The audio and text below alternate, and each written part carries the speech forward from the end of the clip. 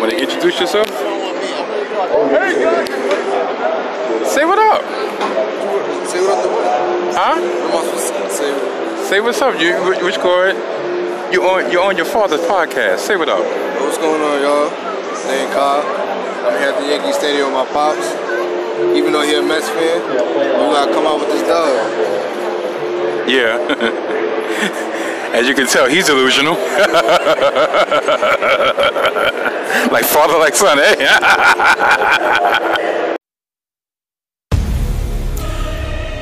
I'm the best in the world at what I do. I've been the best since day one. On this microphone, in the booth, in my bed, I live it. I breathe it. I am it. Welcome to the Soldier Daughter Donnie podcast, featuring the one and only Donnie. Best of what he does. Listen at your own risk.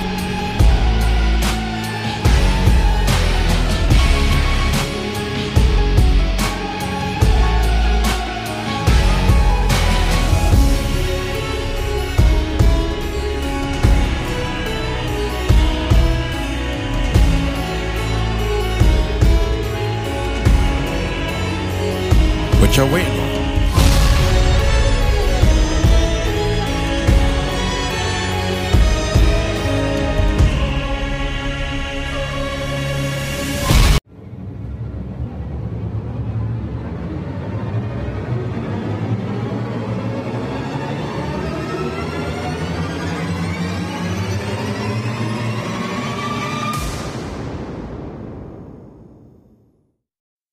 What up, people?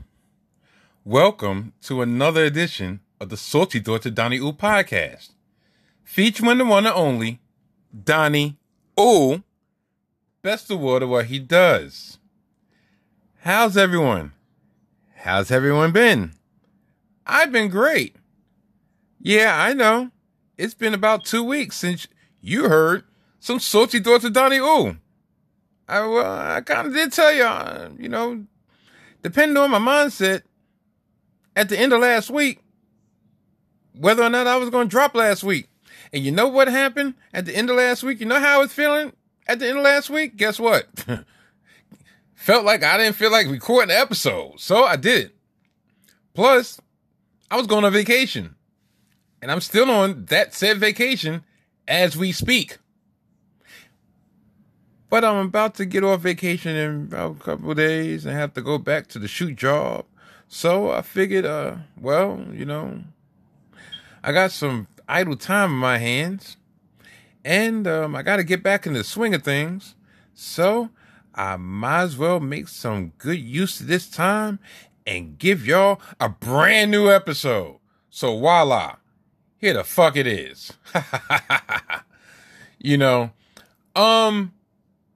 This week, I'm going to let y'all know exactly what the hell is on tap this week. I will be giving a recap, a quasi recap of the Super Bowl, Super Bowl 56 that happened this past Sunday, in which the Los Angeles Rams beat the Cincinnati Bengals. Much to my dismay, much to my displeasure, and much to my unfortunate balance dwindling, because I, Donnie Ooh, placed numerous bets on the Cincinnati Bengals to win. And there's some interesting backstory to that.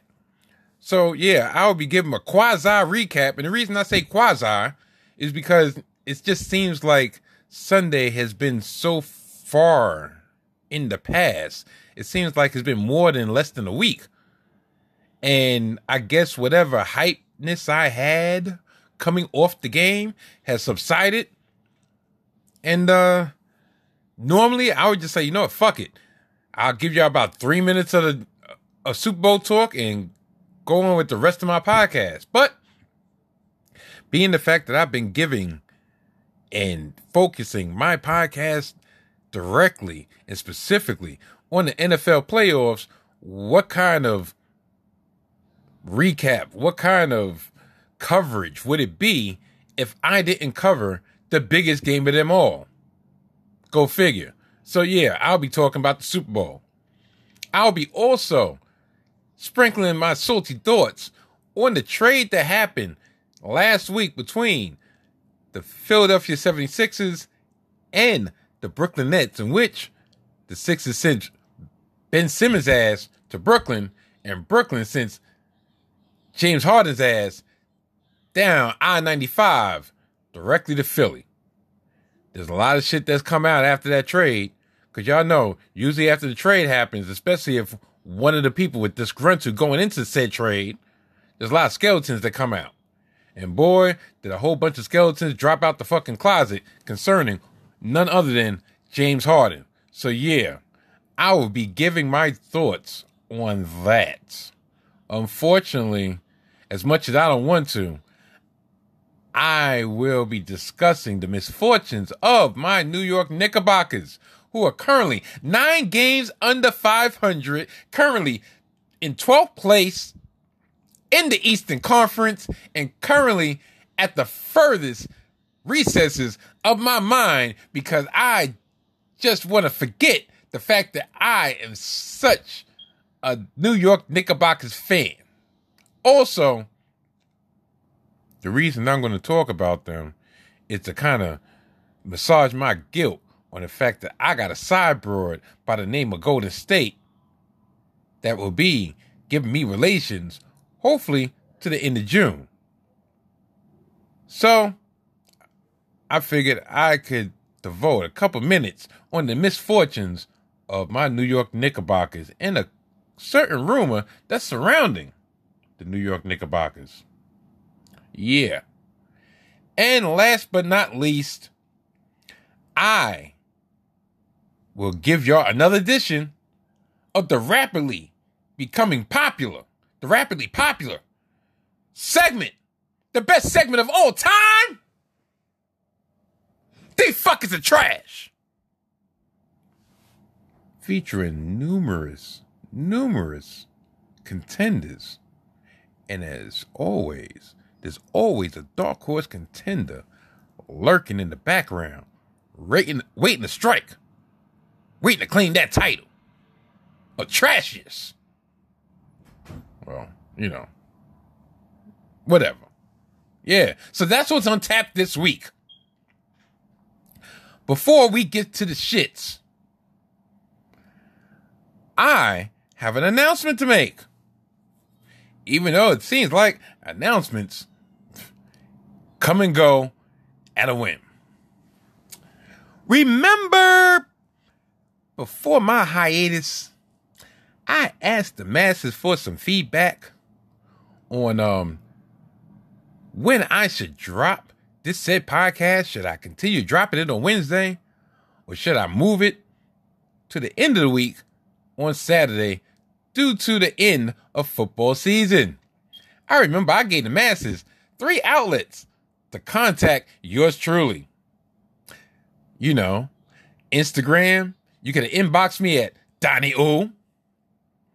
You could have emailed me for all the business types out there at donnie.oo@gmail.com. Yeah, let me spell it out for you.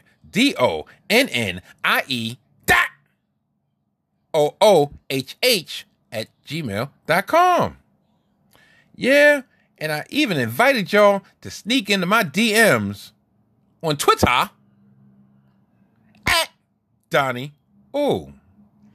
So imagine my surprise that during my hiatus, and gearing up to return to the throne, and I checked these 3 outlets, and all 3 outlets are empty. Well, empty concerning feedback to the question that I had at hand. Disappointed, upset, maybe, possibly. But regardless, I was forced to make an executive decision And the executive decision is the following.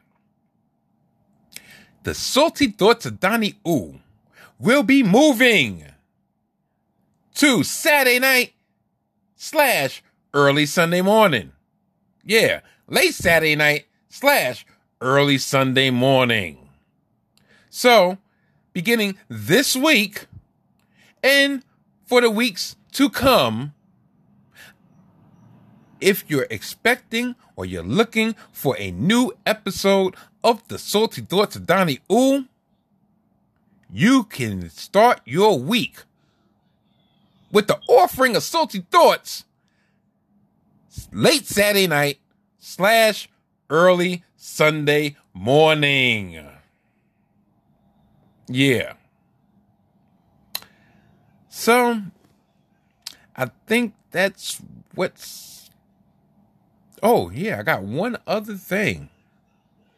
Because between this here episode that you're listening to now and next week, I'll be dropping a bonus episode. And no, it will not be a sprinkle of salt, but it will be an episode specifically to get my wrestling shit off because it's been a while. So yeah, there's so much shit that's happened and there's so much shit that I need to get off my chest. And damn it, that's what the fuck I'm going to do. To tie everything together, there is a term in the world of wrestling called a heel turn. A heel turn is when the supposed hero, the supposed man of virtue, decides to give his adversary or his supposed friends his ass to kiss in numerous ways. Maybe he stabs him in the back. Maybe he just curses him out. Maybe he just says, you know what? I know we're a team, but I need to look out for a number one. Those are just numerous examples. My brother, the Mojo King, has exhibited heel turns of his own. If you don't believe me, check out his podcast, especially his latest couple episodes, Hidden Gems Golf, a part of the 19 Media Group. Yeah, early plug. I, Donnie Ooh, have always been fond of heel turns. Some say that I have exhibited some of my own, or at least have heel attributes. I've always loved the heels. Starting back in '86, when Mr. Wonderful turned on that racist ass Terry, oh my bad, Hulk Hogan. You can go past, matter of fact, the next one. 1989, when that racist ass Terry had lust in his eye for Elizabeth. And he caused the Macho Man Randy Savage to be filled up with jealousy. And that jealousy turned to anger. And that anger lashed out at racist ass Terry. Oh, my bad. Hulk Hogan. Yes. We could go back to 1996, the summer of 96, when racist ass Hulk Hogan got tired of feeling the fans' vitriol for being a lying sack of shit. And proclaiming his love for all the Hulkamaniacs out there, when deep down inside, he knew he only liked certain little Hulkamaniacs out there. But neither here there, that's a tangent. He decided to tell all the Hulkamaniacs out there to stick it, brother. We fast forward to the fall of 96, where Bret the Hitman Hart, paragon of virtue himself, from Canada, came back to the World Wrestling Federation. And he came back to a federation that had changed. I said. a budding superstar by the name of Stone Cold Steve Austin started galvanizing the masses through his devil-may-care attitude, through do anything but win attitude. And when Bret Hart went against Stone Cold, much to Bret Hart's dismay, the masses, the crowd, chose to back the dastardly Stone Cold. Bret Hart never changed. The fans changed. The masses changed. Bret Hart said, you know what? Screw you. U.S., I am a hero to the rest of the world. The U.S., y'all scum. And to his credit, he never changed. He said, you know what? Since y'all wanted to root for this nasty hyena by the name of Stone Cold, he said, two can play that game. Y'all want to boo me? Fuck y'all. And that new attitude garnered Bret Hart two additional World Wrestling Federation Heavyweight Championship reigns. I loved the heel turns. My favorite heel turn currently is the Tribal Chief, Roman Reigns, the head of the table. Once he stopped giving a fuck about what the crowd was saying, you know, the ones that was kind of saying Roman must die, Roman became the head of the table, truly. Yeah, I know that shit came out of all left field, but yeah, that's just a taste. That's just a taste of what's to come on the wrestling edition of the Salty Daughter Donnie Ooh podcast later on this week. But for now, let's get to the shits and let's get this shit on the road, huh? Without further ado, good night, mwah, and goodbye. Bang! 888-729-3776. That's our telephone number. We're going to talk about what happened in the Warriors-Mavericks game in just a second. But first, let's take a phone call. Wallace from Brooklyn. Thanks for calling the right time. Yeah, hi, Bomani. I love your show. Mm-hmm. But I noticed, you never properly apologized to us Alex Smith fans. I mean, you made some really bad remarks, and I think I speak for all of us where you never actually said you were wrong, and Alex Smith is a top 3 quarterback now. Yeah, let me say something to all you Alex Smith fans, okay? Stop being mediocre at your lives and get better. I'm out here every day being excellent. I don't ask y'all once to apologize for the fact that y'all are so rinky-dink and mediocre. So until you want to apologize to my excellence for your mediocrity, Alex Smith gets nothing.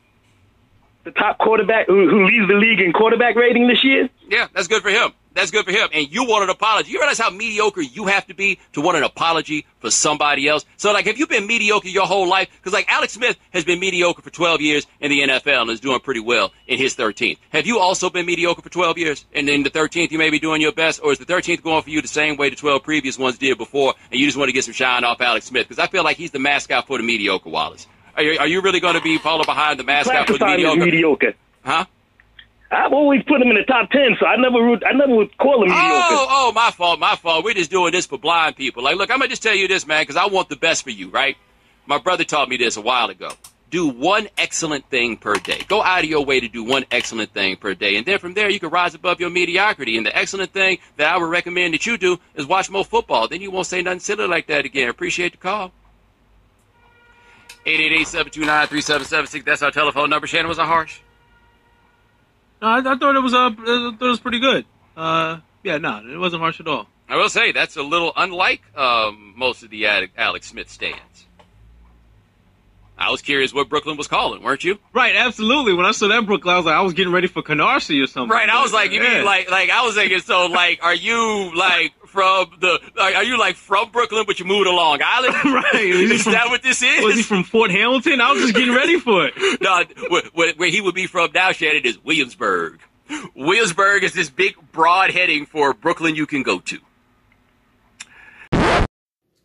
That little excerpt was a clip from my coworker, my friend, that passed away last year, immediately after the Super Bowl loss of the Kansas City Chiefs.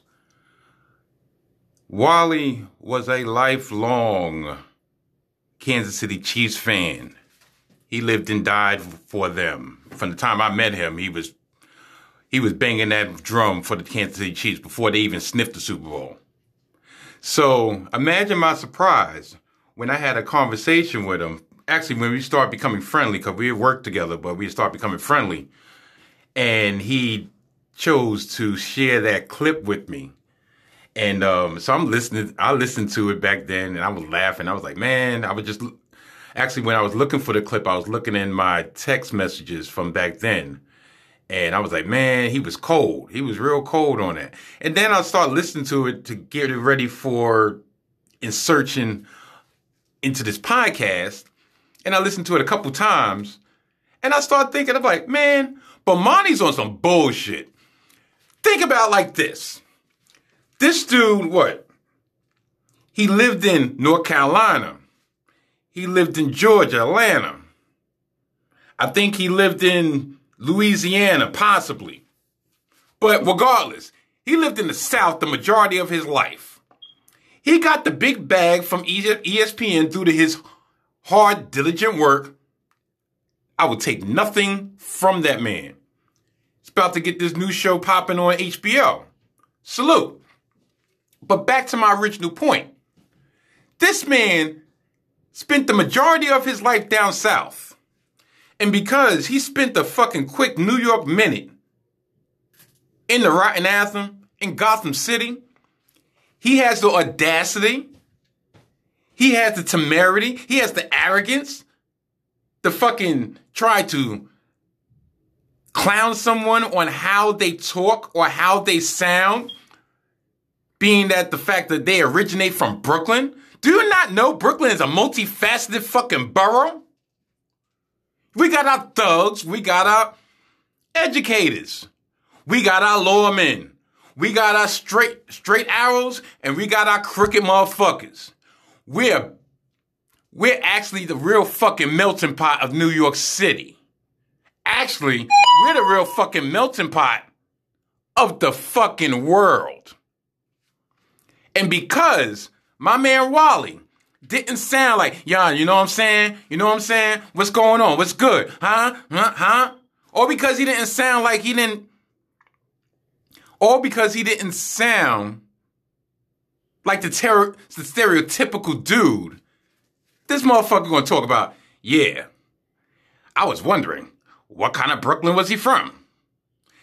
I think he's from Williamsburg, a.k.a. the part of Brooklyn where everybody's welcome. Man, maybe your black ass is welcome in Williamsburg. My black ass isn't. Trying to go to Williamsburg is like walking in the fucking village. Matter of fact, the village is passé now because Williamsburg done took it over. We got this dude that lives in Harlem thinking he's pro-black, not realizing Harlem been gentrified about 15 years ago. Anyway, sorry for my rant, but the clip that you just heard was from Wally, and I decided and I felt like I needed to let the masses, to share with the masses, Wally in his true essence. You know, something just happened to me right before I pressed the record button, and I didn't give enough time for it to get out my consciousness, so I'm going to share it to y'all because I share everything with y'all. Well, for the most part. I just got a notification for a bill that I thought I paid. And when I was looking at my little balance, I was like, okay, well, you know, I got X amount, blah, blah, blah, put this, put that, blah, blah, blah. So, you know, I'm looking at the budget. I'm like, okay, thinking I paid it. And I didn't. Meaning I spent the equivalent of a bill someplace that wasn't a bill. Ooh. And it ain't no wiggle room. It's like, yeah, I got to pay this shit. Ugh. You know what? You know what that feeling likens to me? You know what it feels like to me? It feels like the feeling I had this past Sunday at the conclusion of the Super Bowl, which saw the Los Angeles Rams be victorious against the Cincinnati Bengals. Don't you know these mother effers came back from 10 points down? It was 16-6? 20-10? Something like that. All I know is I'm watching the first half, and I'm going to mix this recap with Donnie's got a gambling problem. I'm going to mix in my little gambling follies that left your man in the red after this weekend. Anyway, Odell Beckham started the game off. The Rams was carving up the Bengals D.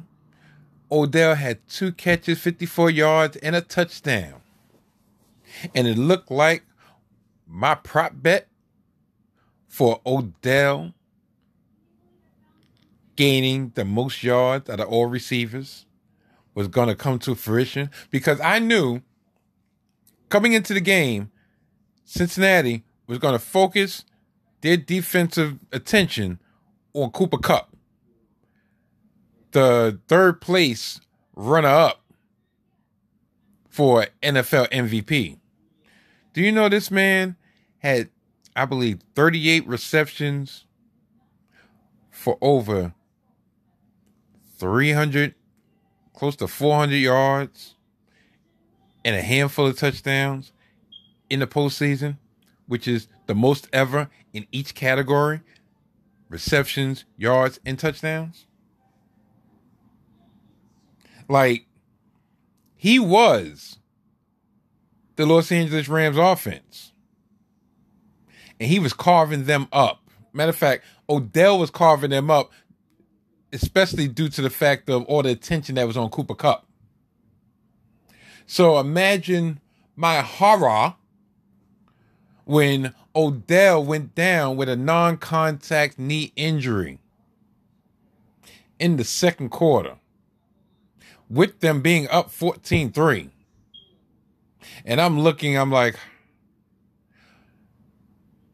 a bit of sorrow actually came over me, which shocked the hell out of me. You want to know why? Because I've never been the biggest Odell Beckham fan, OBJ fan. Unquestionable is his talent. I never liked his theatrics on and off the field. Not so much personal life, because you never heard Odell really getting into nothing. Besides that photo a couple of years ago where the groupie took a picture of some cocaine in the background. Odell looked like he had a roach of a blunt in his hand. But besides that, you haven't heard nothing about Odell. Everything else has been prima donna wide receiver bullshit.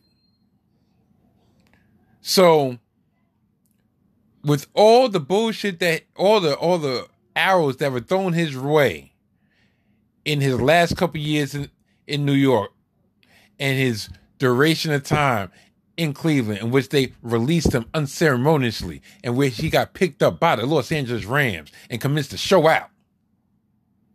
And he looked like he was on the verge of having a Super Bowl for the ages. And trust you and me, you wouldn't have been able to tell Odell not a damn thing.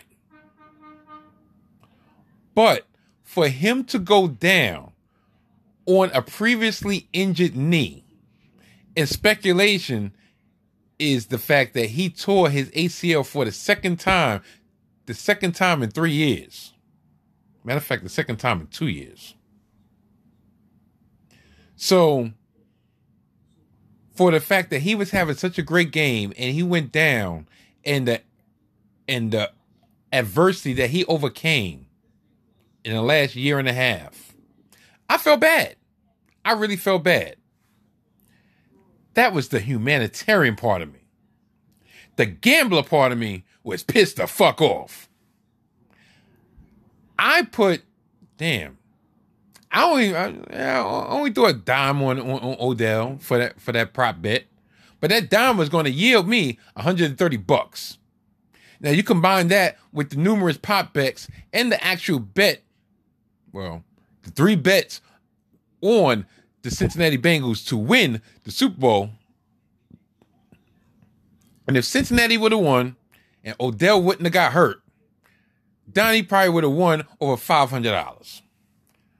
Might not be much to all these gambling aficionados out there, but $500 is $500 in my book. And with the way inflation is going, and with the price of fucking lump crab meat, fucking ground beef, fucking oxtails, even though I don't fuck with oxtails, but you get the drift. $500 will go a long way. Matter of fact, it won't go a long way. It'll probably go about 5 minutes in the supermarket. But I digress. Regardless, it would have been a come up for me. Funny thing happened when Odell went down. The Los Angeles Rams had no backup plan. Cincinnati was stuffing their run. For some reason, they acted like Sony Michel was not a part of the team anymore.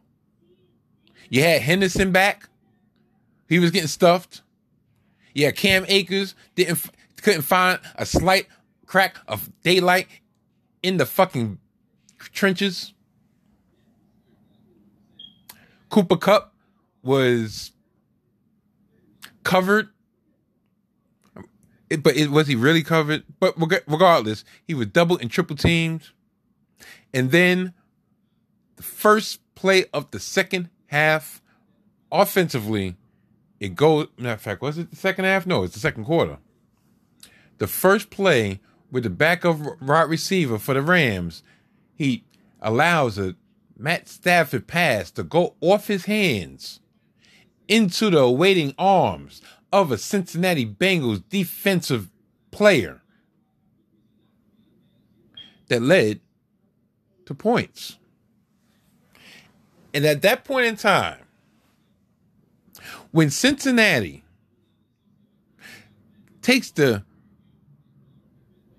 kickoff, the second half kickoff down the field, and then they get the turnover, but they're not able to actually score a touchdown on that drive. They had to settle for 3.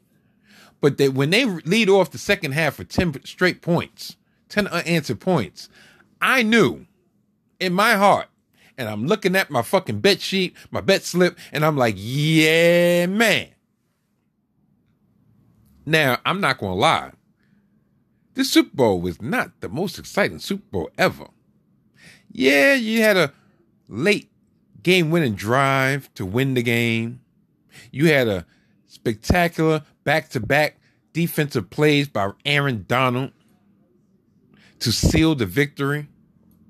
But it was not, I repeat, was not an exciting Super Bowl.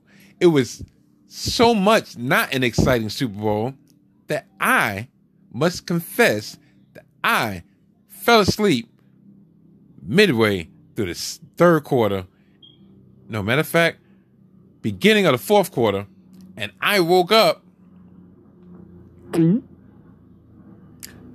about 10 minutes after the broadcast was gone off. So I actually did not see the Los Angeles Rams fight valiantly from behind and snatch victory from the jaws of defeat. I did not witness that. I woke up, it was 10:30, and I was like, oh shit. I fell asleep. I looked at my phone. I didn't see no notifications for cha-ching. I saw a notification for Matthew Stafford leads game-winning drive. I saw a notification for Cooper Kupp was Super Bowl MVP. So I deduced that, oh shit, the Rams came back and won. Fuck. This is some BS if there ever was one. Not only did I fall asleep on the Super Bowl, which was bittersweet in itself, not only did your boy Donnie lose multiple bets, the Odell Beckham bet, the 3 Bengal bets. I bet the Bengals money line and the over. I bet the Bengals money line and the under. I bet the Bengals money line straight up. Lost all 3. Lost the Odell Beckham one. Lost the... Matter of fact, the only one that I actually won, the only one that I actually cashed in on is Cooper Kupp scoring a touchdown in the first half and scoring a touchdown in the second half. I ended Sunday minus $65. So minus $65, and you add that with the minus 17 from Championship Sunday, and your boy Donnie ended the playoffs minus what? $82. I'm still up total in the which go in the balance in the deposit, because I have yet to deposit one fucking penny in the last year and a half. But my little toy, my little toy chest is rapidly dwindling. And with the end of football season coming to an end, now I have to wonder, all right, well, what am I going to risk my coins on? Baseball season got pushed back. Football season is gone. I mean, I could do some futures, but who in the hell would do that? Especially being the fact that there's no draft yet. Free agency hasn't started yet. You never know when Tom Brady's going to bring his ass out of retirement. Is he really retired? Who the fuck knows? So why would I do that? And basketball, well, there's All-Star weekend. All-Star weekend this weekend. So, But yeah, this past Super Bowl was it was all right. It was all right. You know, I mean, there was a lot of things missing personally. A lot of things missing.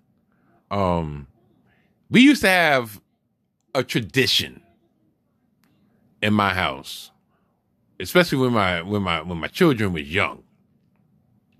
Whenever I was off on Super Bowl Sunday, which is actually more often than not, considering my place of business, or should I say, AKA my true job.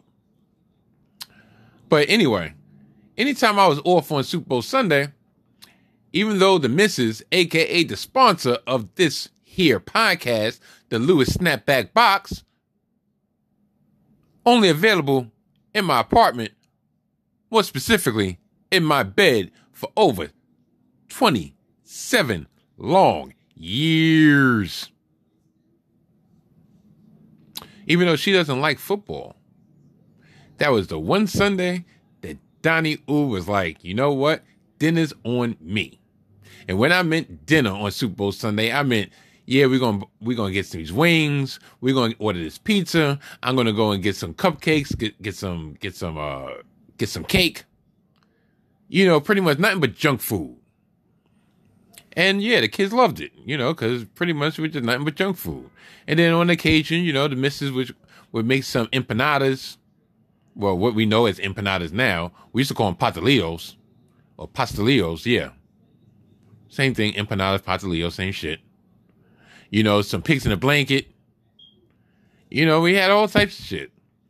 So this year, even though my nest is damn near empty, I decided to pick up a recipe from YouTube. Yeah, I'm going on a tangent, but fuck it. Y'all already know what it is. I picked up a recipe from YouTube on Big Mac sliders. So that's what I made for the fam. And needless to say, they came out all right. Gave me a lot of gas, but they came out great. Probably got the gas because I am lactose intolerant and I put so much cheddar cheese on top of it. Yeah, my stomach was doing the 1-2 hustle in my tum-tum. Yeah. So, yeah, besides that, like I said, the Super Bowl was kind of boring. Did anybody notice that even the run-up to the Super Bowl was kind of lame? Usually the 2 weeks leading up to the Super Bowl, there's all types of stories. There's all types of scandals going on. There's a whole bunch of shit.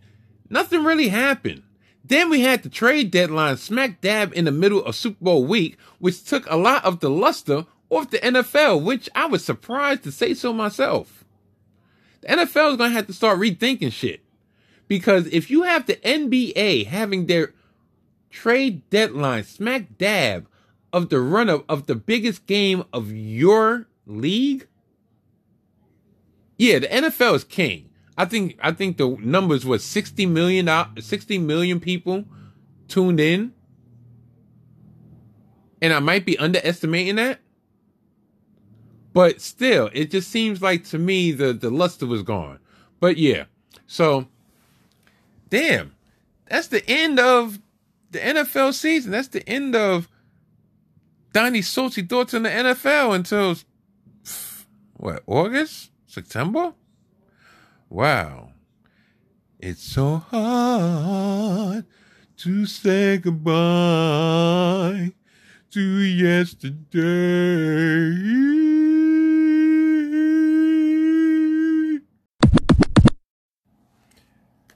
Y'all gonna learn to listen and take heed that when Donnie predicts something, 9 times out of 10, maybe 8 times out of 10, but no less than 7 times out of 10, I'm going to be correct. And when I said, as long as, as well as most of the pundits out there, as long as the experts or whatever, but when I said that the trade was going to go down, James Harden for Ben Simmons, Brooklyn, and the 76ers doing business with each other. What happened? Yeah, it came through. It came to fruition. And this is a rare case of it will benefit both teams. One in the short term and one, hopefully, probably in the long term. Short term, the Sixers will benefit because they can quote unquote say they have 2 of the top 20 players in the league. I don't personally believe James Harden is in the top 20 anymore. Yeah, maybe it's recency bias, but I never was a fan of his regardless. Especially since now they not calling that bullshit ass running into foul shit and he can't get to the line 20 times a game. You notice how his point per game average has gone down from the what? The 30s now to the 20s. 21 a game, 22 a game. Yeah, he has double-digit assists, but there was a time that he was dropping 34 a game with 9 assists per. What happened? Anyway, there's a lot to be said about James Harden and the fit or the potential strife that might happen with him and Joel Embiid. Matter of fact, I'm going to get to it now before I forget. Harden pushed his way out of pushed his way out of Brooklyn for a myriad of reasons. First and foremost, in his mind, in the mind of others, his discontent with the fact that the Nets allowed Kyrie to be a part-time player. First, he was pissed off that Kyrie didn't get stabbed in the arm. Then, he was pissed off that they allowed Kyrie to pretty much just play on the road. Meanwhile, he feels that he's shouldering the load. Never mind the fact that since the beginning of the season, he had been mentally checked out. Came into training camp reportedly very, very overweight, very out of shape.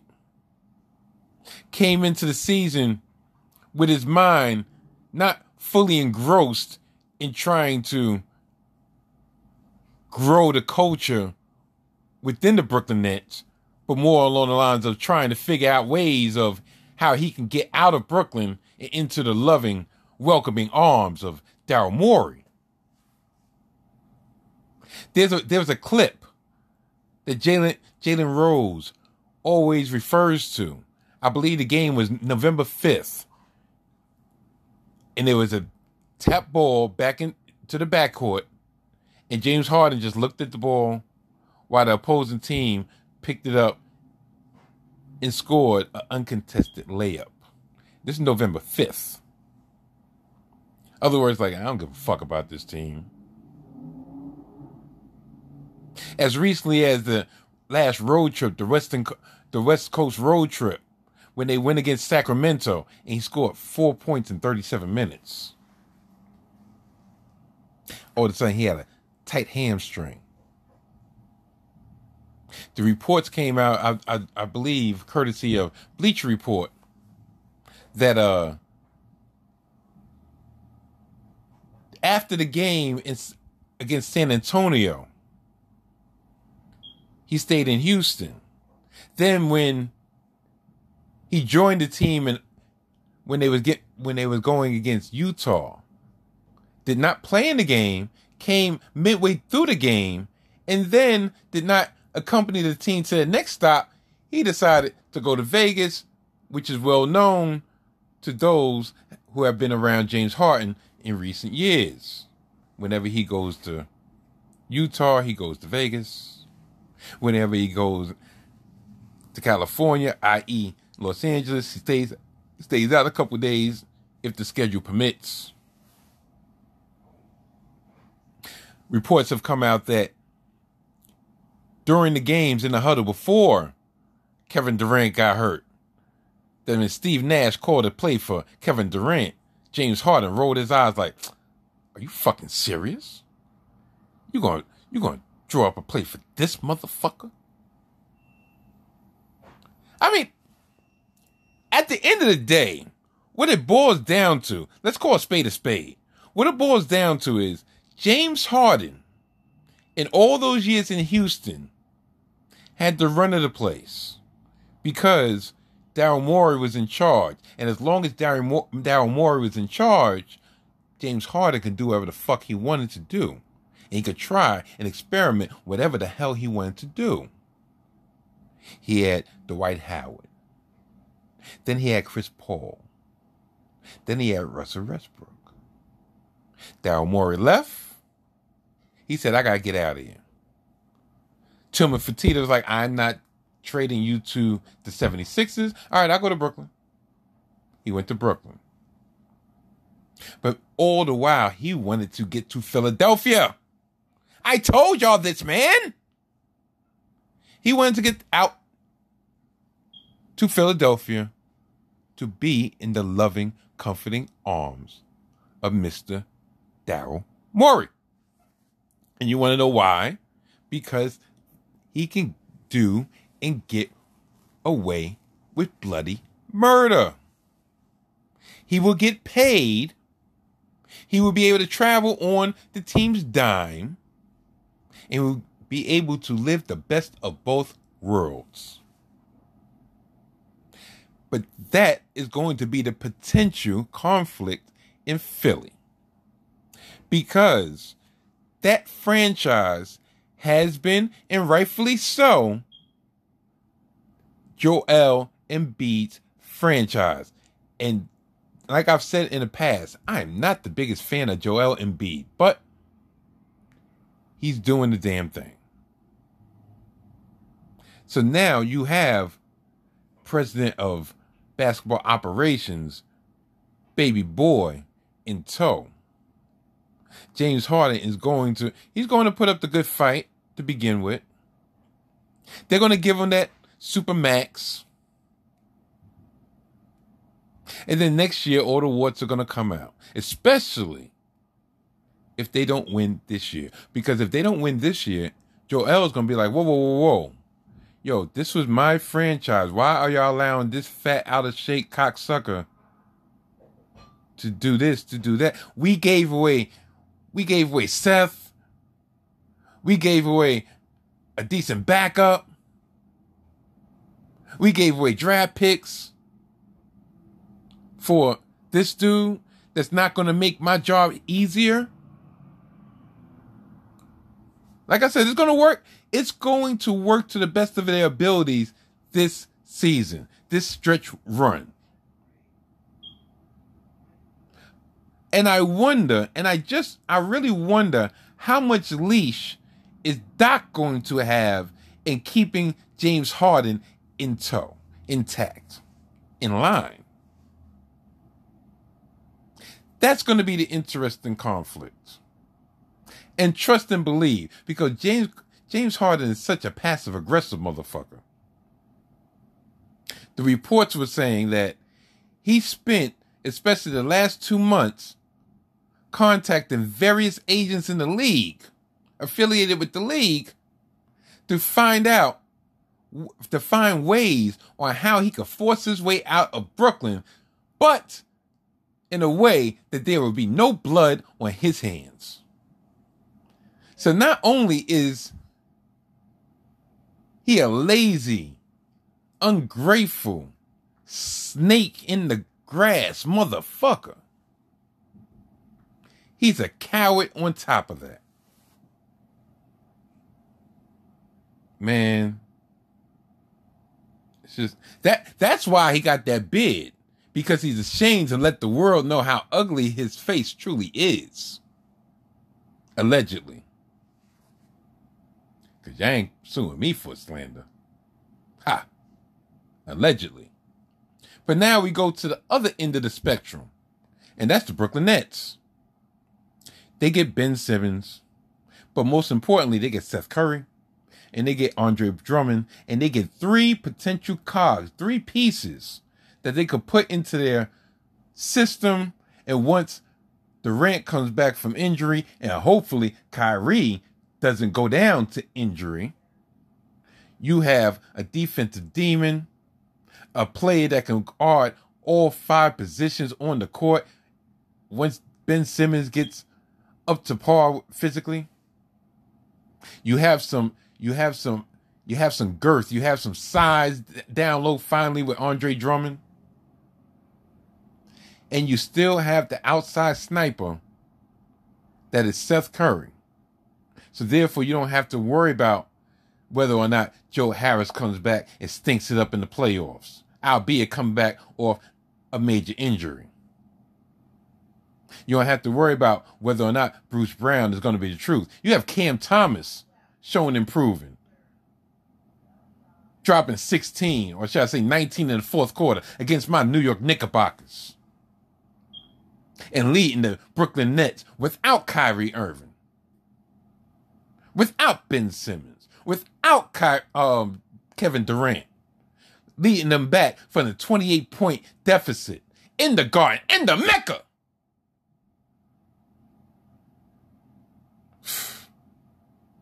Man, listen. Some bullshit. Anyway. You put those pieces in place and you have potentially long-term sustaining success. If Kyrie decides not to come back, if they decide not to bring Kyrie back, you have his money off the books to potentially lure somebody else in.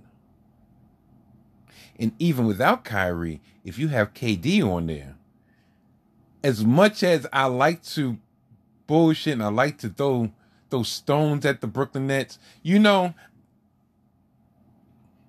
over this past season, there's two things that have changed. Matter of fact, there's one thing that's changed and there's one thing that's been persistent when it comes to my feelings with the Nets. Number one, like I said, last year in the postseason, I have no more slander when it comes to Kevin Durant on that court as a basketball player. None whatsoever. He is the best in the world at what the fuck he does on that court. And no matter what the perception of Kyrie may be, I respect that man for standing on his principles and standing on what he believes in the face of people thinking he's a damn fool. And I will give him the utmost respect for that. So, if they don't bring him back, like I said, you got a slot for him. You got a slot for somebody comparable. Ben Simmons is 25 years old. You put Ben Simmons and KD, Ben Simmons doesn't have to worry about shooting. He can just push the pace, push the floor, push the rock.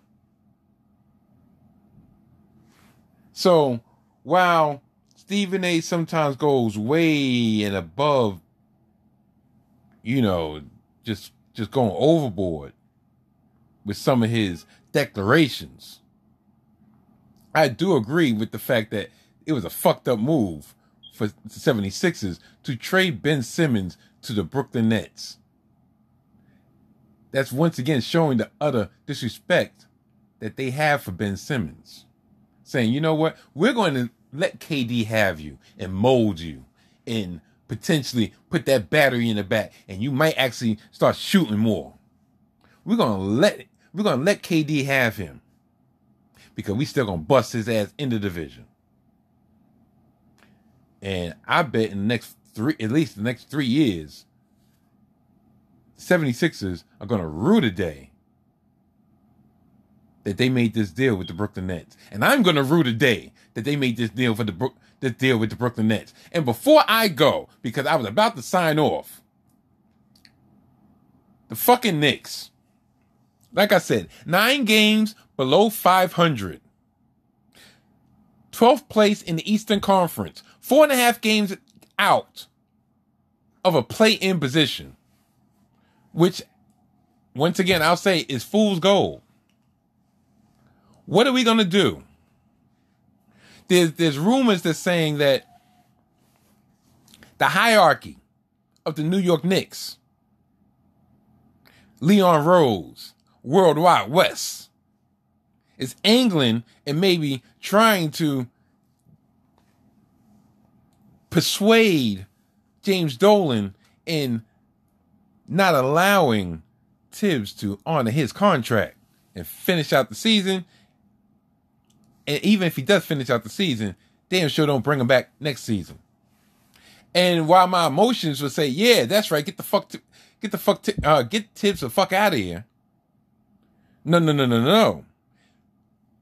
You cannot do that. You want to know why you can't do that? Because who are you going to bring in to replace Tibbs? Think about it. Who are you going to bring him in? Who are you going to bring in? Every coach we have brought in since Mike Woodson, who coincidentally was on the staff last season when they had their best success since 2013, when Mike Woodson was the head coach. Mike Woodson left to become the head coach of his alma mater, Indiana University. Since then, it seems like everything is blown up in the New York Knicks' face. Makes you wonder, was Mike Woodson more responsible for the success last year than Tibbs? I believe it's twofold. It's a combination of Tibbs has the X and the O's, especially on the defensive end. Mike Woodson was able to relate with the majority of the roster well, I should say the roster that was not familiar with Tibbs, i.e. Taj Gibson and Derrick Rose. I think he was able to relate to it quickly, to calm Obi Toppin down, to calm Mitchell Robinson down. Now that relating ear is not there, he was able to let Randall know, like, yo, all right, if you hot, run it. If you're not hot, move the ball. Right now, you know, I mean, yeah. Julius Randle, I believe the stat has been, over the last 6 games, he's averaged 28 a game. 28, 8, and 8. Something to that effect. And in those last 5-6 games, they're about 1-5. They beat Golden State. That's it. They lost to OKC. They lost to Utah. They lost to the Lakers.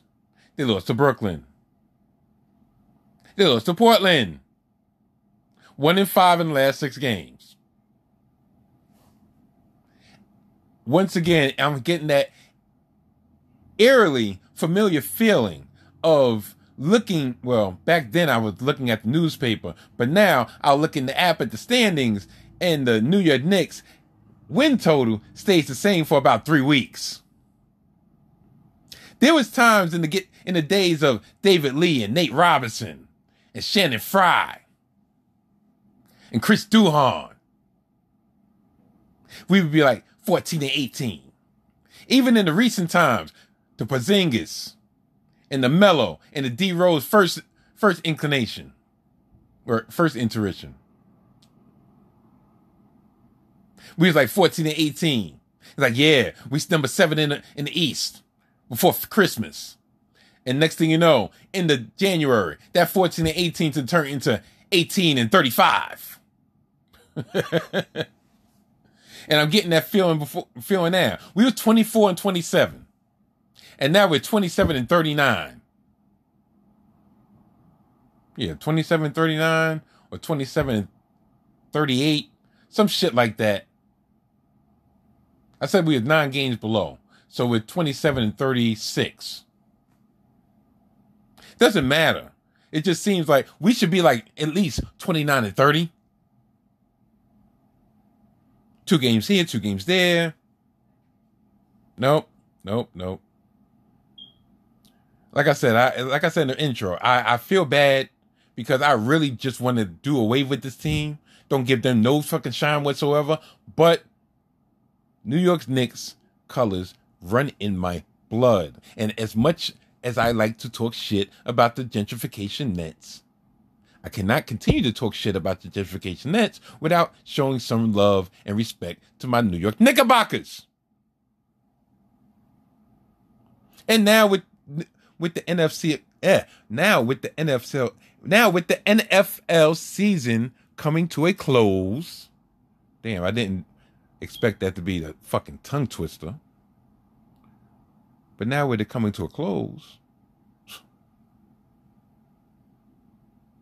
I have nothing but time on my hands to devote to the self-destruction of the New York Knickerbockers.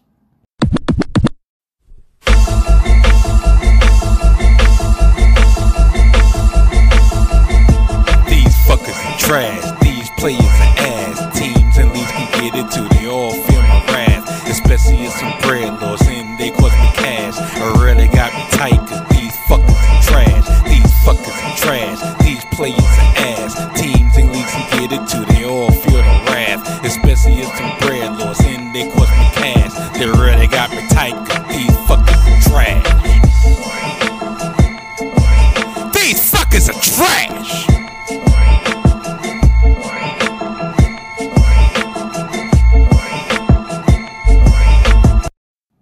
Well, on this week's installment of the rapidly becoming popular, matter of fact, the most popular segment in podcasting history, These fuckers are trash. Ooh, that sounded more like Vince McMahon. No, must do a redo. Well, this week's installment of the rapidly becoming popular, the matter of fact, the most popular segment in podcasting history, these fuckers are trash. Yeah. That's much more. That's more like it. Yeah, I feel reinvigorated. I feel energized. I feel like I'm about to puke. Damn, Vince McMahon came back again. Anyway, this week on These Fuckers Are Trash, I have a couple contenders on the top of the list. One specifically dealing with this past Sunday's Super Bowl victory / loss. Not giving it away yet, but he does have connections to the Big Apple. The other contender dribbles a ball for a living. Some would say dribbles the ball way too damn much. He has facial recognition worldwide, almost as wide as his ever-expanding gut. And then the last contender, and I'm keeping it short and sweet this week, let's say, they're one of the most popular colors in the rainbow. They have various amounts of different hues. Some would say this particular hue is used when you're feeling a little under the weather, when you're feeling down. So, out of those three contenders, being the fact I never gave a name to neither one, can you figure out which of the contenders are which? Well, the first one would be Eli Apple. Yeah, he's been dodging me the whole postseason, but finally he is in my crosshairs. You want to know why? Because Eli Apple got totally torched on the game-winning drive of the Los Angeles Rams that ultimately won them the world champion, won them the Super Bowl championship, won them the Super Bowl trophy, the Vince Lombardi trophy. And ultimately cost me a couple bucks in my pocket. Eli Apple couldn't cover a fucking cold. He couldn't cover a naked human being laying in the bed. Probably why he don't got no kids. Allegedly. Yeah, I know. What is to be said? This mother effer, like I said, cost me some bread because he didn't know an out route was coming. Like, really, he didn't know an out route was coming from Cooper Kupp. That's eerily reminiscent of, I believe, a game against, the Bucks. Eerily reminiscent of a game against, the Cardinals. How many times have they run that play for touchdowns? Man, I swear, the contender shouldn't be Eli Apple because it was only a matter of time before he entered the protocol. The contender really should be the defensive coordinator who put him in position to be exploited as everybody was waiting on. So that's contender number one. Contender number two, whose hairline is expanding as well as his waistline, would be none other than James Harden, coward ass. James Harden, in less than, a little over 13 months, forced his way out of 2 teams, forced his way out of 2 franchises, forced his way out of 2 major markets. And And one in Houston, he left an empty shell of his prior glory. In Brooklyn, he actually left in his wake a better team, a better well-rounded team than when he was a part of that damn team. So you will wonder, well, why would he be trash? Well, because his whole aura is trash. His whole game is trash. His whole style is trash. He couldn't just be man up and be like, look, yo, you my boy and all, but this shit ain't working. I ain't fucking with your boy, who coincidentally isn't my boy, even though he tried to make it work last year when you was out. But shit wasn't going to rock this year, and I need to go about my merry way. But no, up until the 11th hour, he was still, yeah, I still want to be here. Finally, KD gave the heads up, gave the thumbs up, like, yeah, get him the fuck out of here before we end up getting stranded. Brooklyn gave up a total of 7 first-round picks. 4 first-round picks and 3 first-round pick swaps, which is ridiculous. And they only recouped 2. Now, in Ben Simmons, like I said previously in this episode, if Ben Simmons got his head on straight, they will be better in the long run. But it's just the fact that James Harden doesn't give a fuck about anybody but himself. And meanwhile, while normally that would be characteristics I would admire, because those are characteristics of a heel. See how I bring that shit 306 degrees full circle?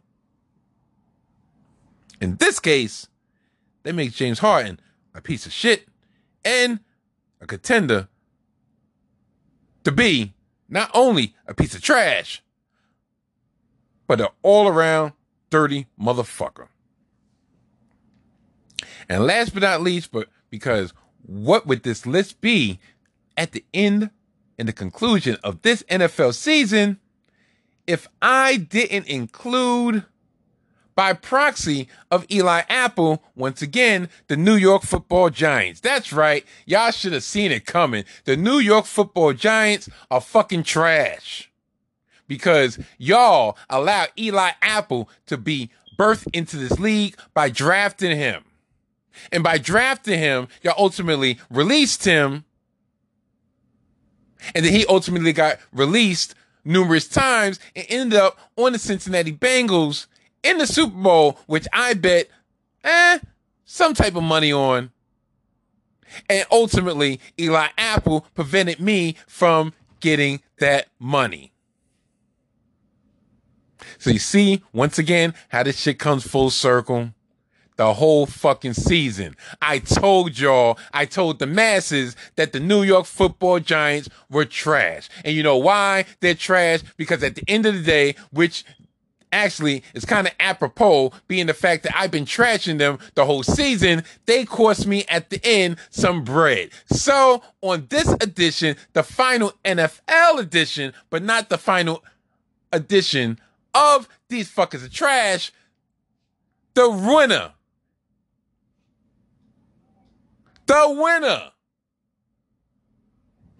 is the New York Football Giants. And you know what the New York Football Giants get? You know what they're recipient of? They're recipient of Donnie saying, "These fuckers are trash. Trash, I said." Well, people, that brings us to the end of another edition of the Salty Thoughts of Donnie podcast. As always, I'd like to thank each and every one of y'all for making me and making this here podcast the one that y'all choose to listen to. Once again, do not forget, be on the lookout for a bonus episode coming sometime this week. And also, don't forget that this will be the day and time that you can expect a new episode of the Salty Thoughts of Donnie Ooh.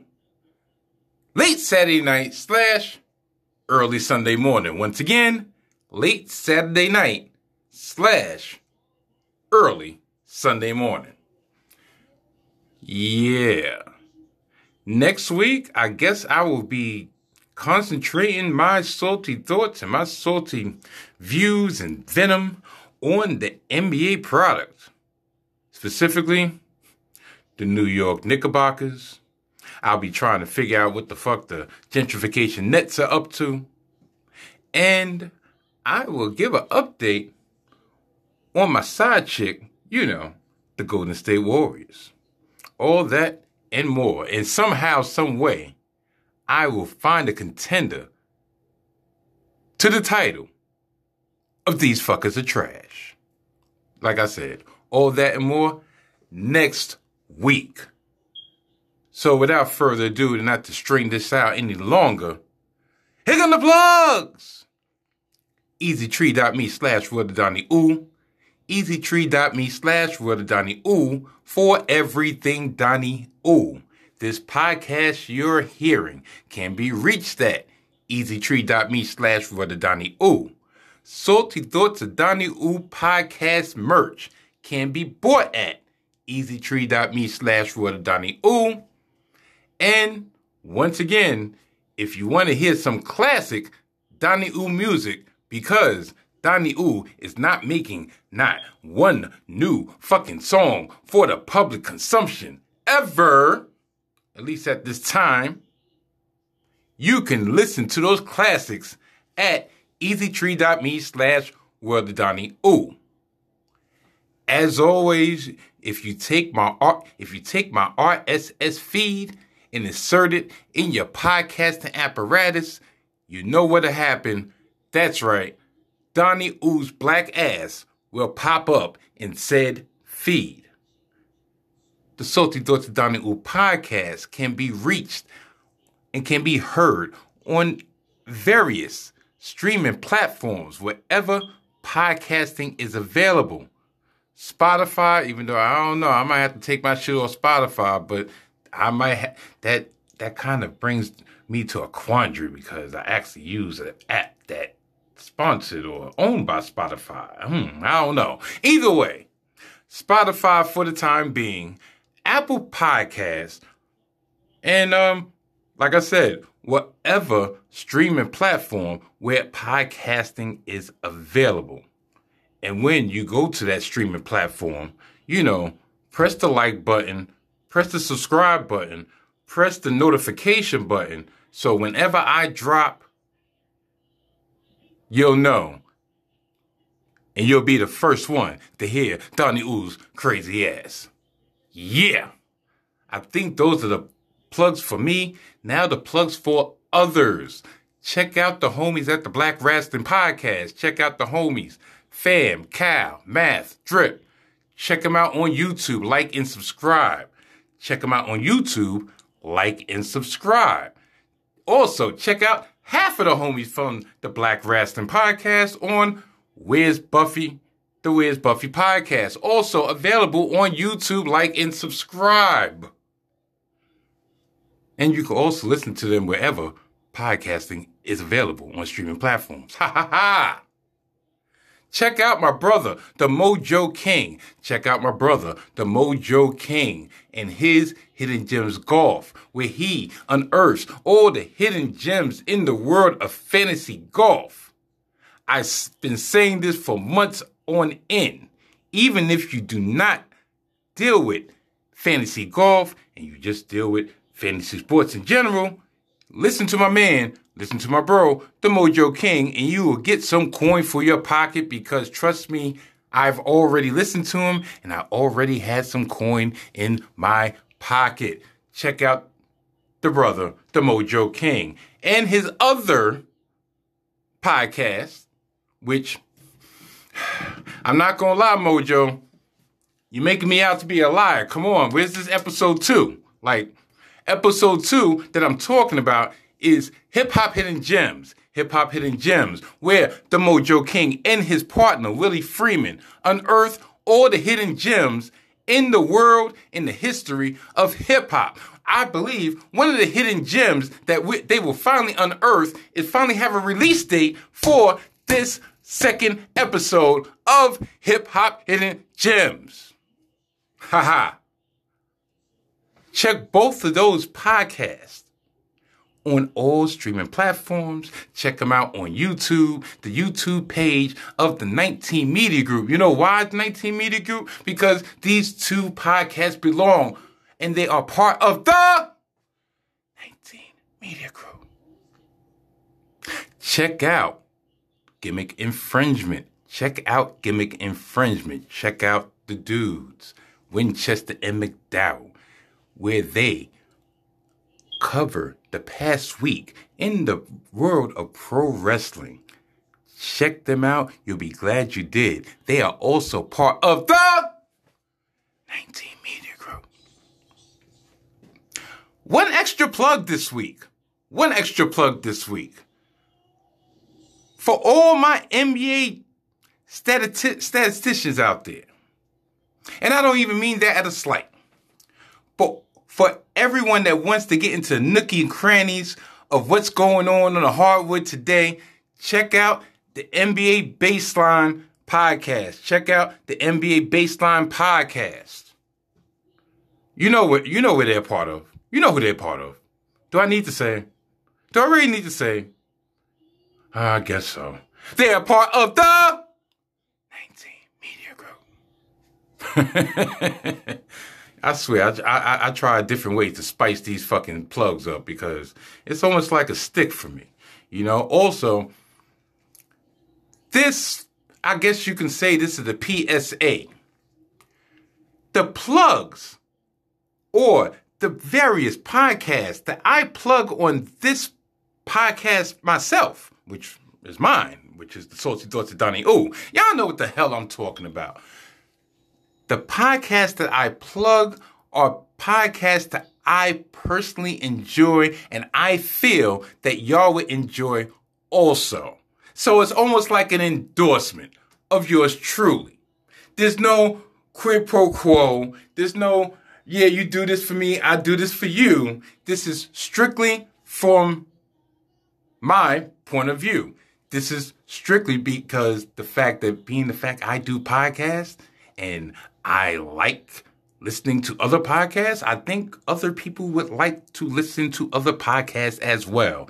And you know what I'm trying to say because I'm rambling. And you know when I start rambling, you know what time it usually brings. It's time for me to get the hell up out of here. Until next week, goodbye. Bye.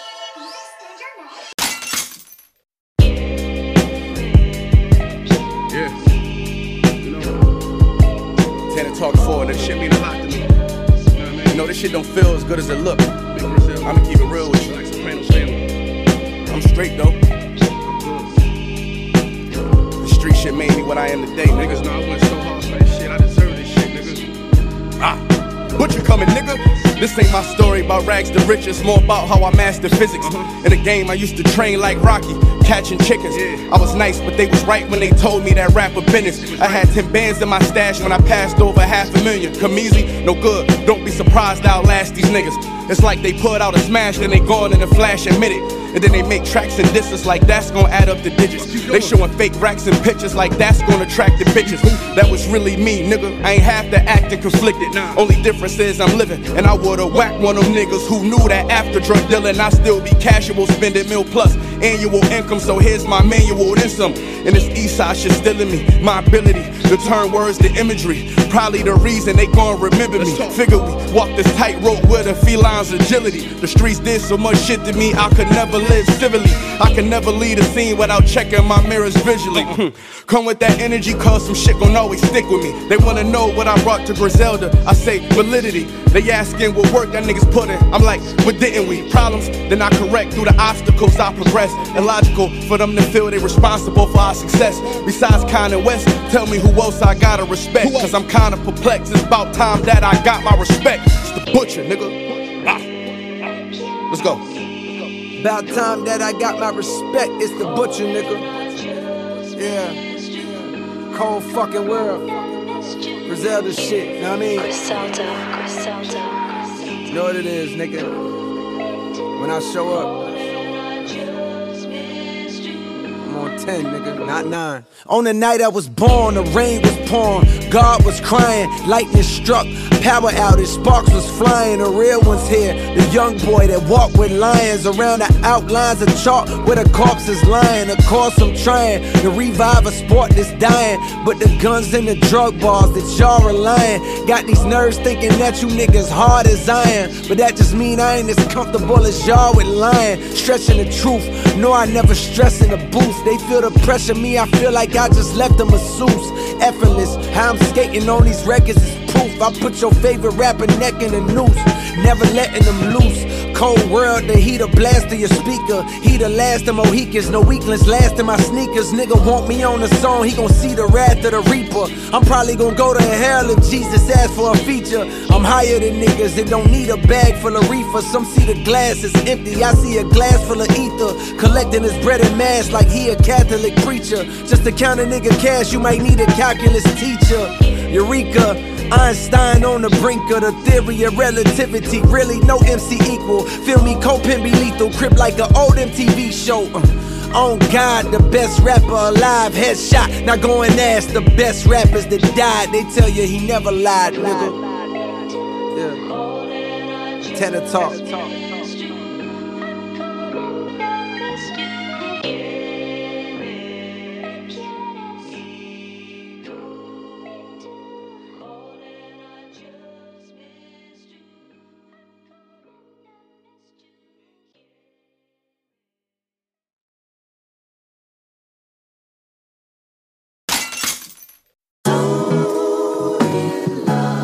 Crazy. Make a nigga wanna sing, man. What you say? So in love with you. Crazy. I'm in love with this, I'm in love with that. I'm in love with drug money, I'm in love with rap. Got a couple hitters with me and they love to clap, but all I really wanna know is where the love is at. I'm in love with this, I'm in love with that.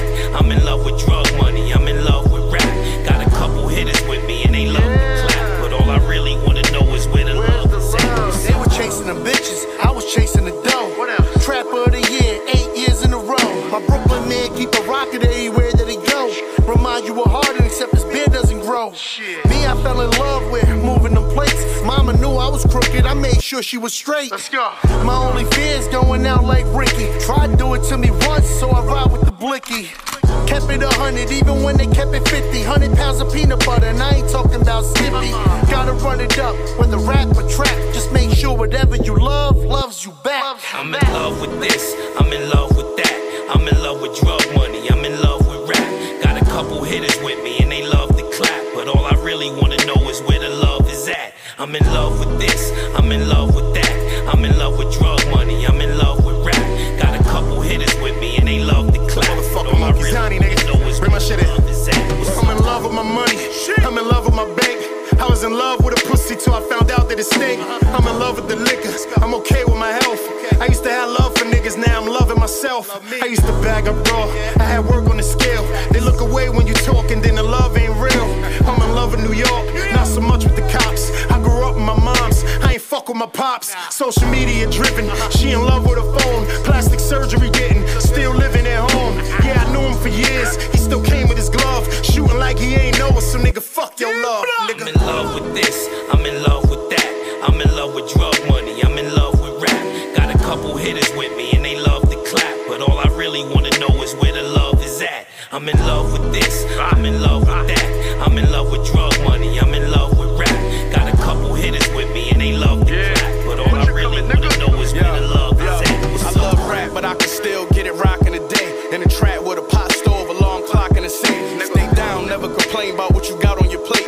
You get a good run when it come from out of the States. 5 years from the day, that's when my plug was Simeon. Fell out of love with the game when I fell in love with India. I was knee deep though, spending the dub was minimum. On the highway with it, my favorite drugs, adrenaline. I'm a Mac like Goldie, that was a big influence. Bitch told me she loved me, I said bitch then prove it. They say love is strange,